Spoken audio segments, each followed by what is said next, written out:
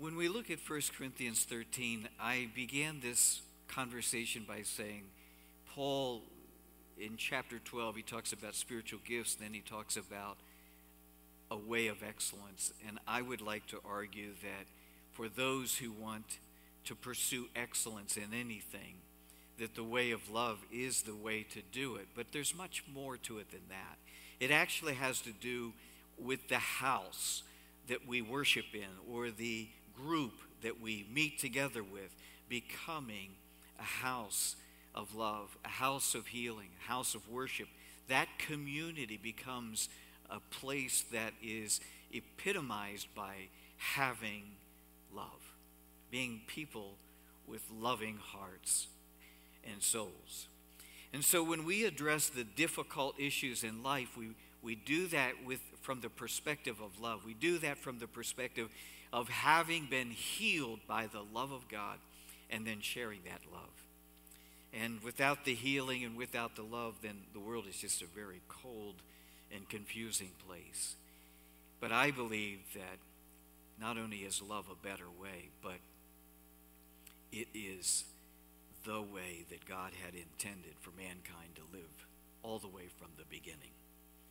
I wish I had the time to talk about the failure in the garden, not just the disobedience and the deception, not just the act of being deceived, and not just the fall, but the breakdown in the relationship between husband and wife, between men and women. I don't have time to go in that right now, but I do want to say this, that I really believe that the most basic conflict that we have in this world usually happens as we recognize that other people have a different will and different needs and different gifts and different abilities and different vulnerabilities. And it's just very difficult many times to navigate all of that. But I will say that for those that pursue love, as Paul will end with or begin the next chapter with, for those who pursue love, spiritual gifts are an added bonus. So Paul's not arguing for, spiritual gifts or love, but he's actually arguing for the spiritual gifts to be exercised in the groundwork and the framework of love. So I want to stick with that and encourage that.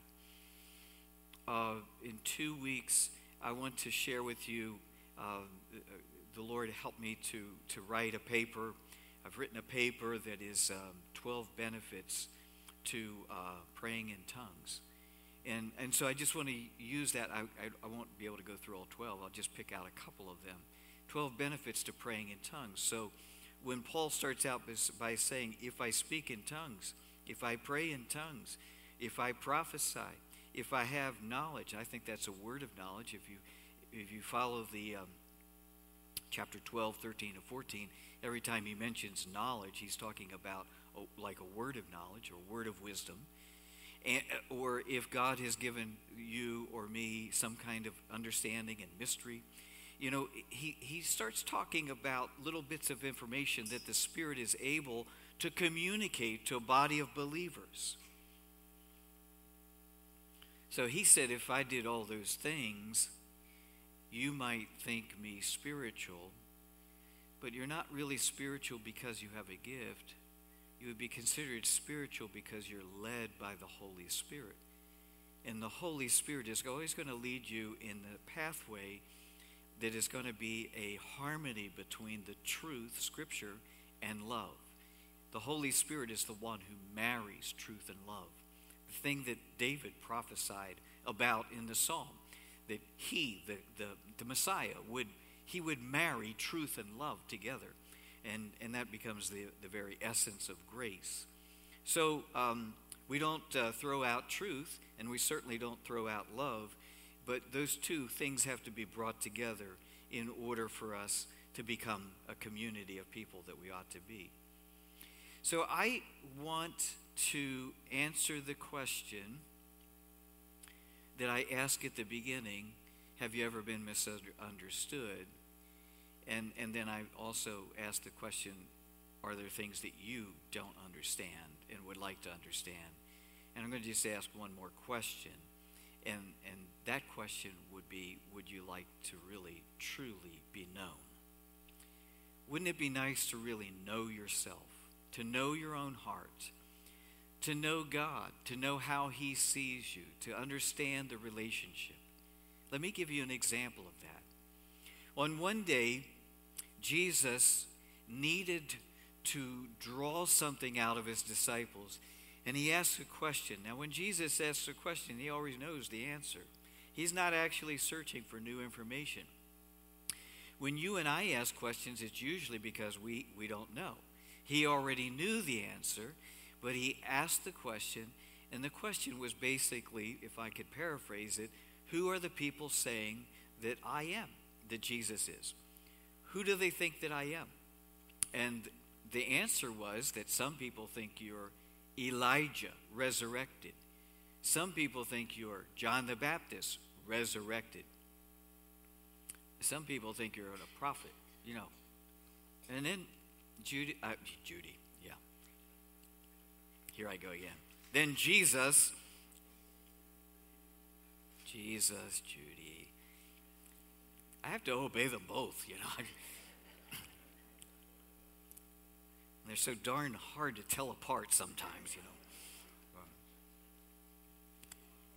Jesus asks a further question, more probing. He says, okay, guys, who do you think I am? Who are you confessing? What is your confession of me? Who am I to you?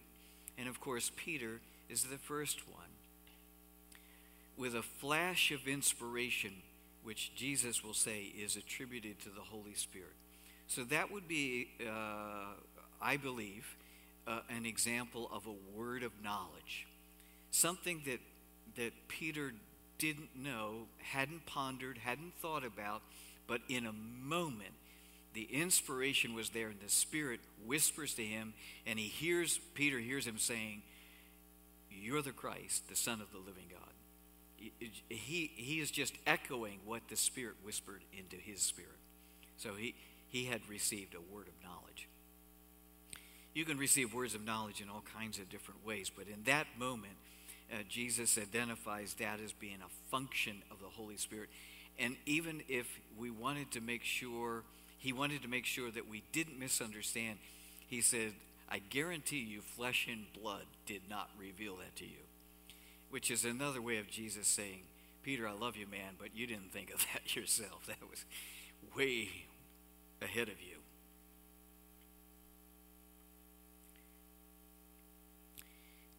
The wonderful thing is that in that moment, when Peter, in that moment of inspiration, Peter looks at Jesus and he says the unthinkable. And I know that you've heard that phrase before, but for a Hebrew, for a Jewish man, to be confessing that this man in front of him, his friend, is none other than the Messiah.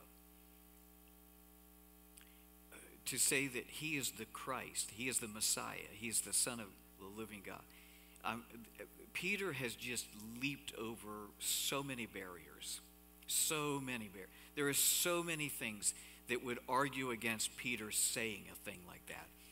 And Jesus is not tempted by flattery, and it's not pride when it's true, So, Jesus didn't say, "Oh, sorry, Peter. Excuse me. You're attributing way too much to me." Jesus didn't do that. It was a truth in that moment of bare inspiration or revelation, and that's what I'm praying for, is that God gives the church revelation right now. Just a moment of revelation. In that revelation, when he sees and hears himself saying, "Oh my God, God, you are God. Jesus, you are God. And oh my God, I can't believe I just said you're God." So he is as dumbfounded as all the disciples around him. The other guys are looking at him and saying, "Dude, you crossed some kind of line there," Until Jesus said, "Flesh and blood didn't reveal that to you, but the Spirit." Okay.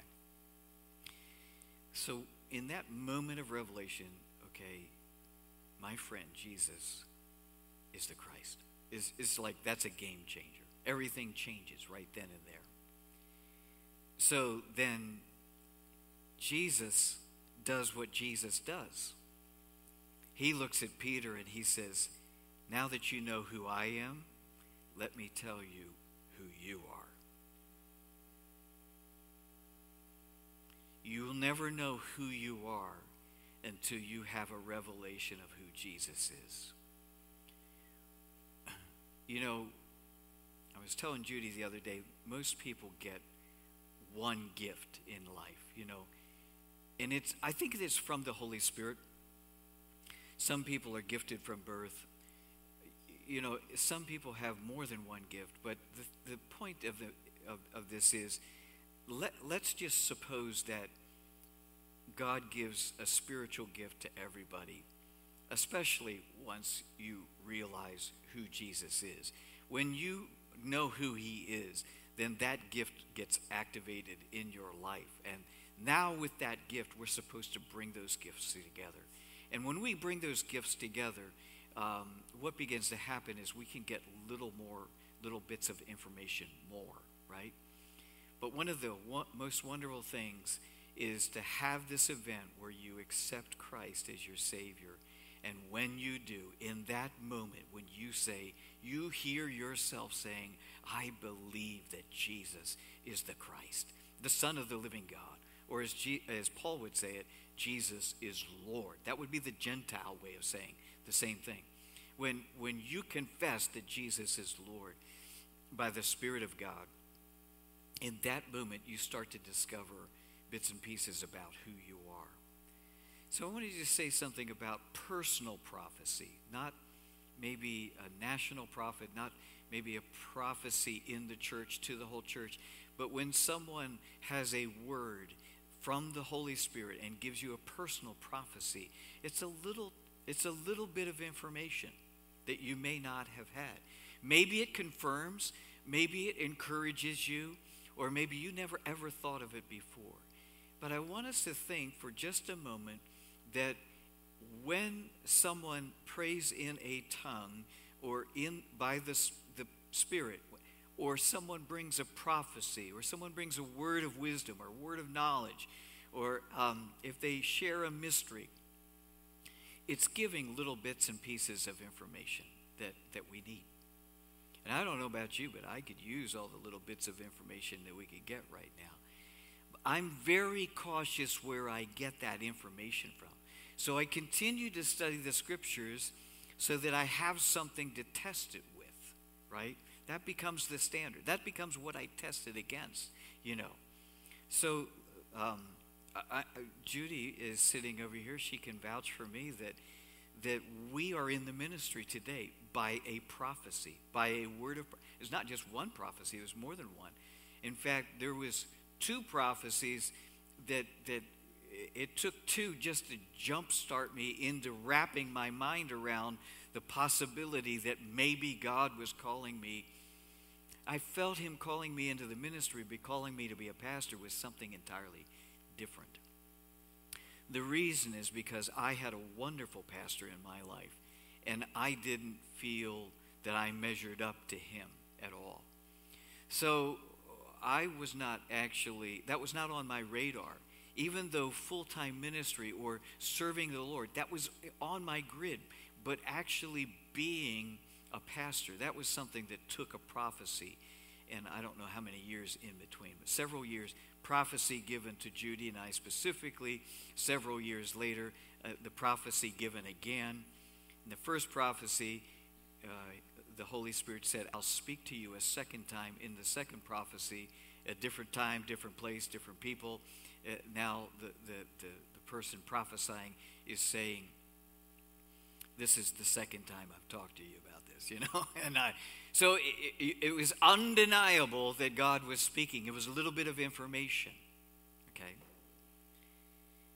All of that together, read your book, your magazine, watch whatever, you know. But I'm going to just tell you that at the end of the day, when you've nurtured the inner garden of your soul and you sensitized yourself to hear the voice of God, and you're walking in relationship with him, and you're able to have communion anywhere, anytime, with anyone. That's what communion means. You're walking in communion with God. When you start walking in communion with God, and he drops those little things like he did for JD. I don't know if you caught the impact of what he was saying there. If I understood him correctly, he's almost out of gas, and he's certainly out of time. And God starts filling his tank up as he's driving. That's pretty cool. Like, I'm just going to go on record, Lord, anytime you want to fill my tank up, have at it, In fact, the highest octane you want. I mean, if we're going to be late, let's go fast, So, those little pieces of information, those little bits of information is what Paul is talking about. He says, we know in part. We prophesy in part.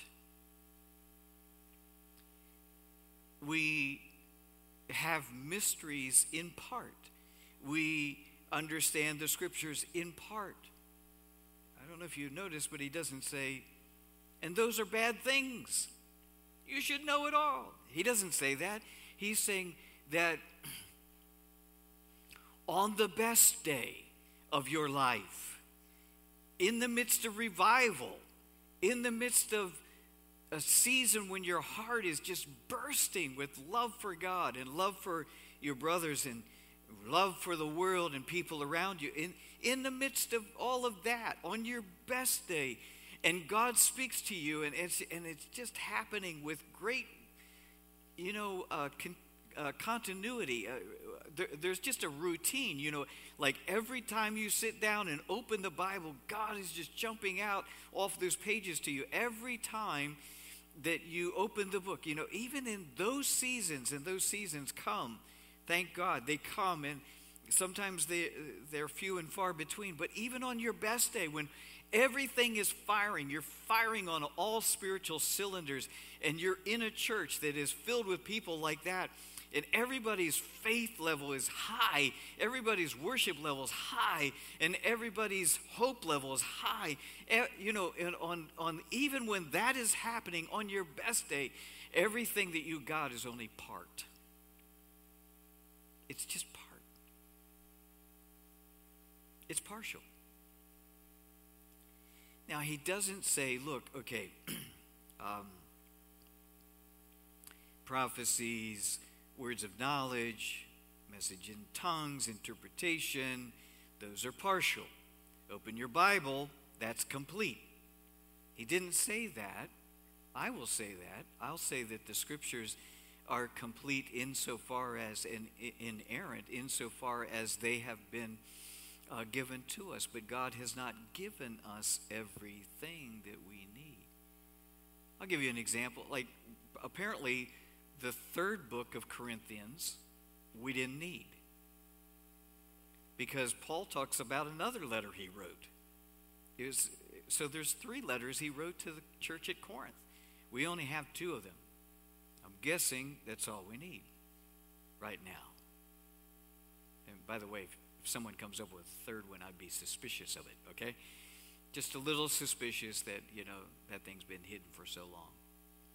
So my point is to say that these are wonderful gifts from the Holy Spirit. Thank God for them. But the information we get from them is only partial. So let me just help you out. First of all, if there's a prophet and he's calling people out and he's prophesying over everybody, and he doesn't call you and doesn't prophesy over you, what does that mean? It may mean that the prophet is tired. It may mean that,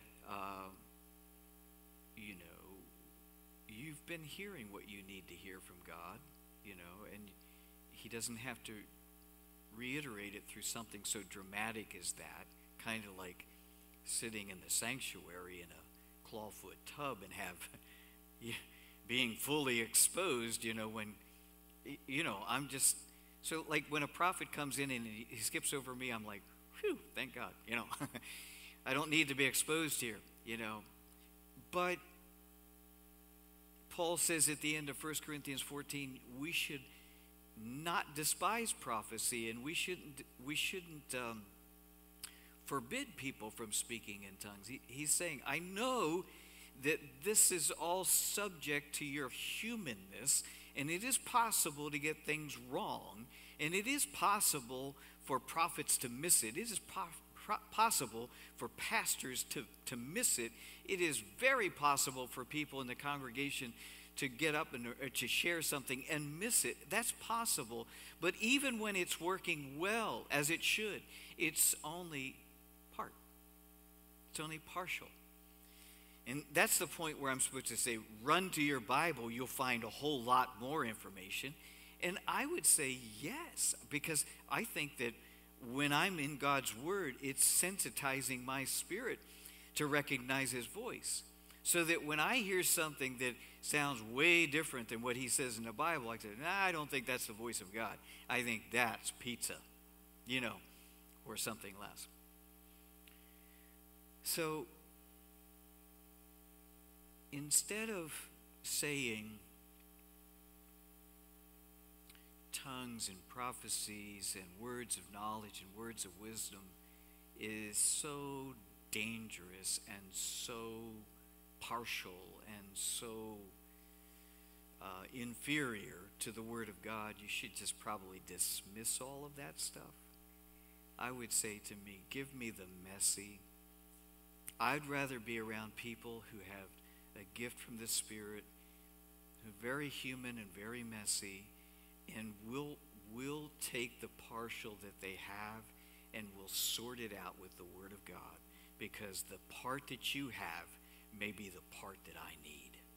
And the part that I have might be the very part that you need. But Paul says, I would just kind of compare this, and he uses two metaphors.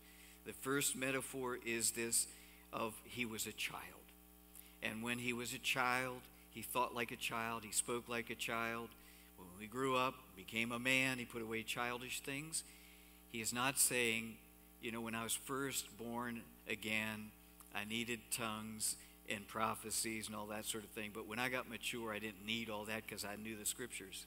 He's not saying that. He's actually saying that when he was a child, he thought like children think, just like you did. We think childish because we're immature. But when we grow older, we become mature. That's the whole thing. That's the whole difference between being childish and being an adult, is that not only has your body aged and matured, but your mind and your thinking and your process has grown and matured. Hold that thought. Second metaphor. He moves to the mirror. We think about like the one that if you break it, you get 7 years bad luck or whatever. Your mirror would be breakable. Paul never knew of a glass mirror. He only knew of a polished piece of brass or polished piece of metal, and he can get a reflection in it. He certainly can shave or whatever with it, but it's not like, the 3D imagery we can get in ultrasounds nowadays, I'm like, they can look through our bodies and see another person in there, for goodness sake. When we look in a mirror today, you see an exact replication of your face. Just get used to it. That's what the rest of us are looking at. What you see in there is what you get. That's what the rest of us see, that same thing, that same face. There isn't any dimness or darkness unless there's no light. That's another story. But in Paul's day, looking at the glass or looking at the mirror was a dim reflection of himself. He couldn't really see himself. So, child, adult, mirror, dim. We know in part, we see in part. But when that which is perfect has come, now here's where the debate goes in all kinds of directions. And I don't have the time to go in there with you, but I'm just going to say that the most consistent thing that I can find, if you read 1 Corinthians 12, 13, and 14, I know that what we're hoping for is that the perfect that is coming is Jesus, and some people are hoping that the perfect that will come is the Scriptures. And I'm just going to tell you that it's both of those and more, but I believe that consistent with 12, 13, and 14 is the knowledge that we have right now is in part, but one day it will be full.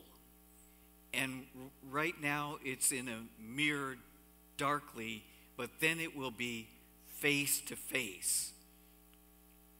Now it's not me looking in a mirror, but me looking into the face of God, which is exactly what God did with Moses. When God was vindicating Moses, he said of Moses that when there is a prophet or there's a man who is of understanding, that God speaks to him in dreams and etc. and stuff like that.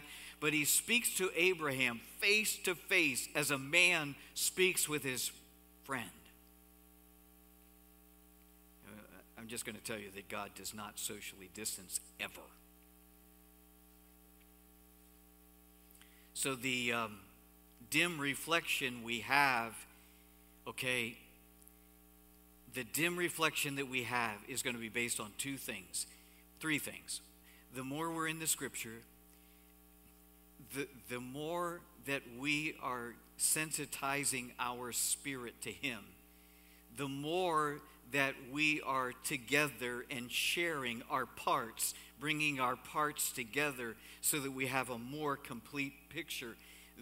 Those things, when we bring those together, we're actually going to see Him more clearly. And I will throw this in there, that as our faith grows, then I just want to tell you that it has been the testimony of saints of old who have talked with me, or saints that I have met, or people that I admire, that when you talk to them and you find out that their communion with the Lord has brought them to a place where they've so grown in faith that they actually don't need to see the Lord to truly believe in Him. Brother Lawrence, thinking of the testimony of that wonderful monk in the French monastery so many years ago, and he said that his testimony was that as he was aging and dying, there was just times that God was so precious to him that he thought that he had already died, and he couldn't figure out that he was actually alive until something started hurting in his body. And when something started hurting, he realized, I must be still alive. Can you imagine having such a faith and such a presence of the Lord in your times of worship that you can't tell, am I here or am I there? Well, let me ask you this. Can you imagine this? Just go get what you can and bring it back and share it with us, please. Get what you can and share it with us. Because the part that you have, we may need. We will see Him face to face. So I believe that the perfect that is to come, consistent with 1 Corinthians 12, 13, and 14, would be the knowledge that we desire. The knowledge that we desire. You will know even as you are known. Scary thought? It's a comforting thought to me. It's a comforting thought. Because I can't tell you how many times I hurt my wife and never meant to. I can't tell you how many times I hurt my children and never dreamed of it. It's just me being me. No thought or motive or intention of hurting anyone, and just was awkward, just was human, just was so fallible, or fumbling around with the little part that I have. So the little part I have might seem small to you, but it's like way bigger than what I had a long time ago. And I can't wait till the day when Judy knows me as I intended to be. I can't wait until Judy actually is able to say, I have no regrets, Rich, no regrets. I can't wait till the day till you can know me as God knows me. I can't wait till the day when I don't see your struggle and struggle in my humanity with your struggle and not know you as God knows you. I can't wait till the day when God is able to just open our eyes and he's able to say, let me tell you what happened in 2020 and 2021. And I fear 2022. Let me tell you what was happening. But until that day, I urge you, take the part that you have. Take the part that you've been given and bring it together. Let's bring the parts together and we'll have a more complete picture here and now.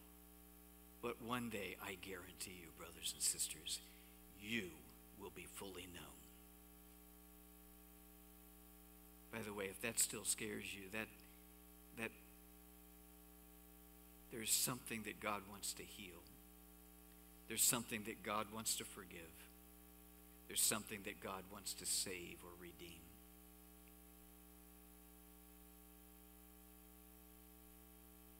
What a wonderful thing for people who are lost and broken and confused to have a moment where they are fully known. And the world actually sees what God saw. I'm praying that God gives the church of Revelation that every human being that he created has some creative purpose bound up within them that only he sees and only he knows. And I pray, oh God, give us eyes that see it. Because what I look at sometimes is just a mess. And so painful and so hurtful. But God sees something.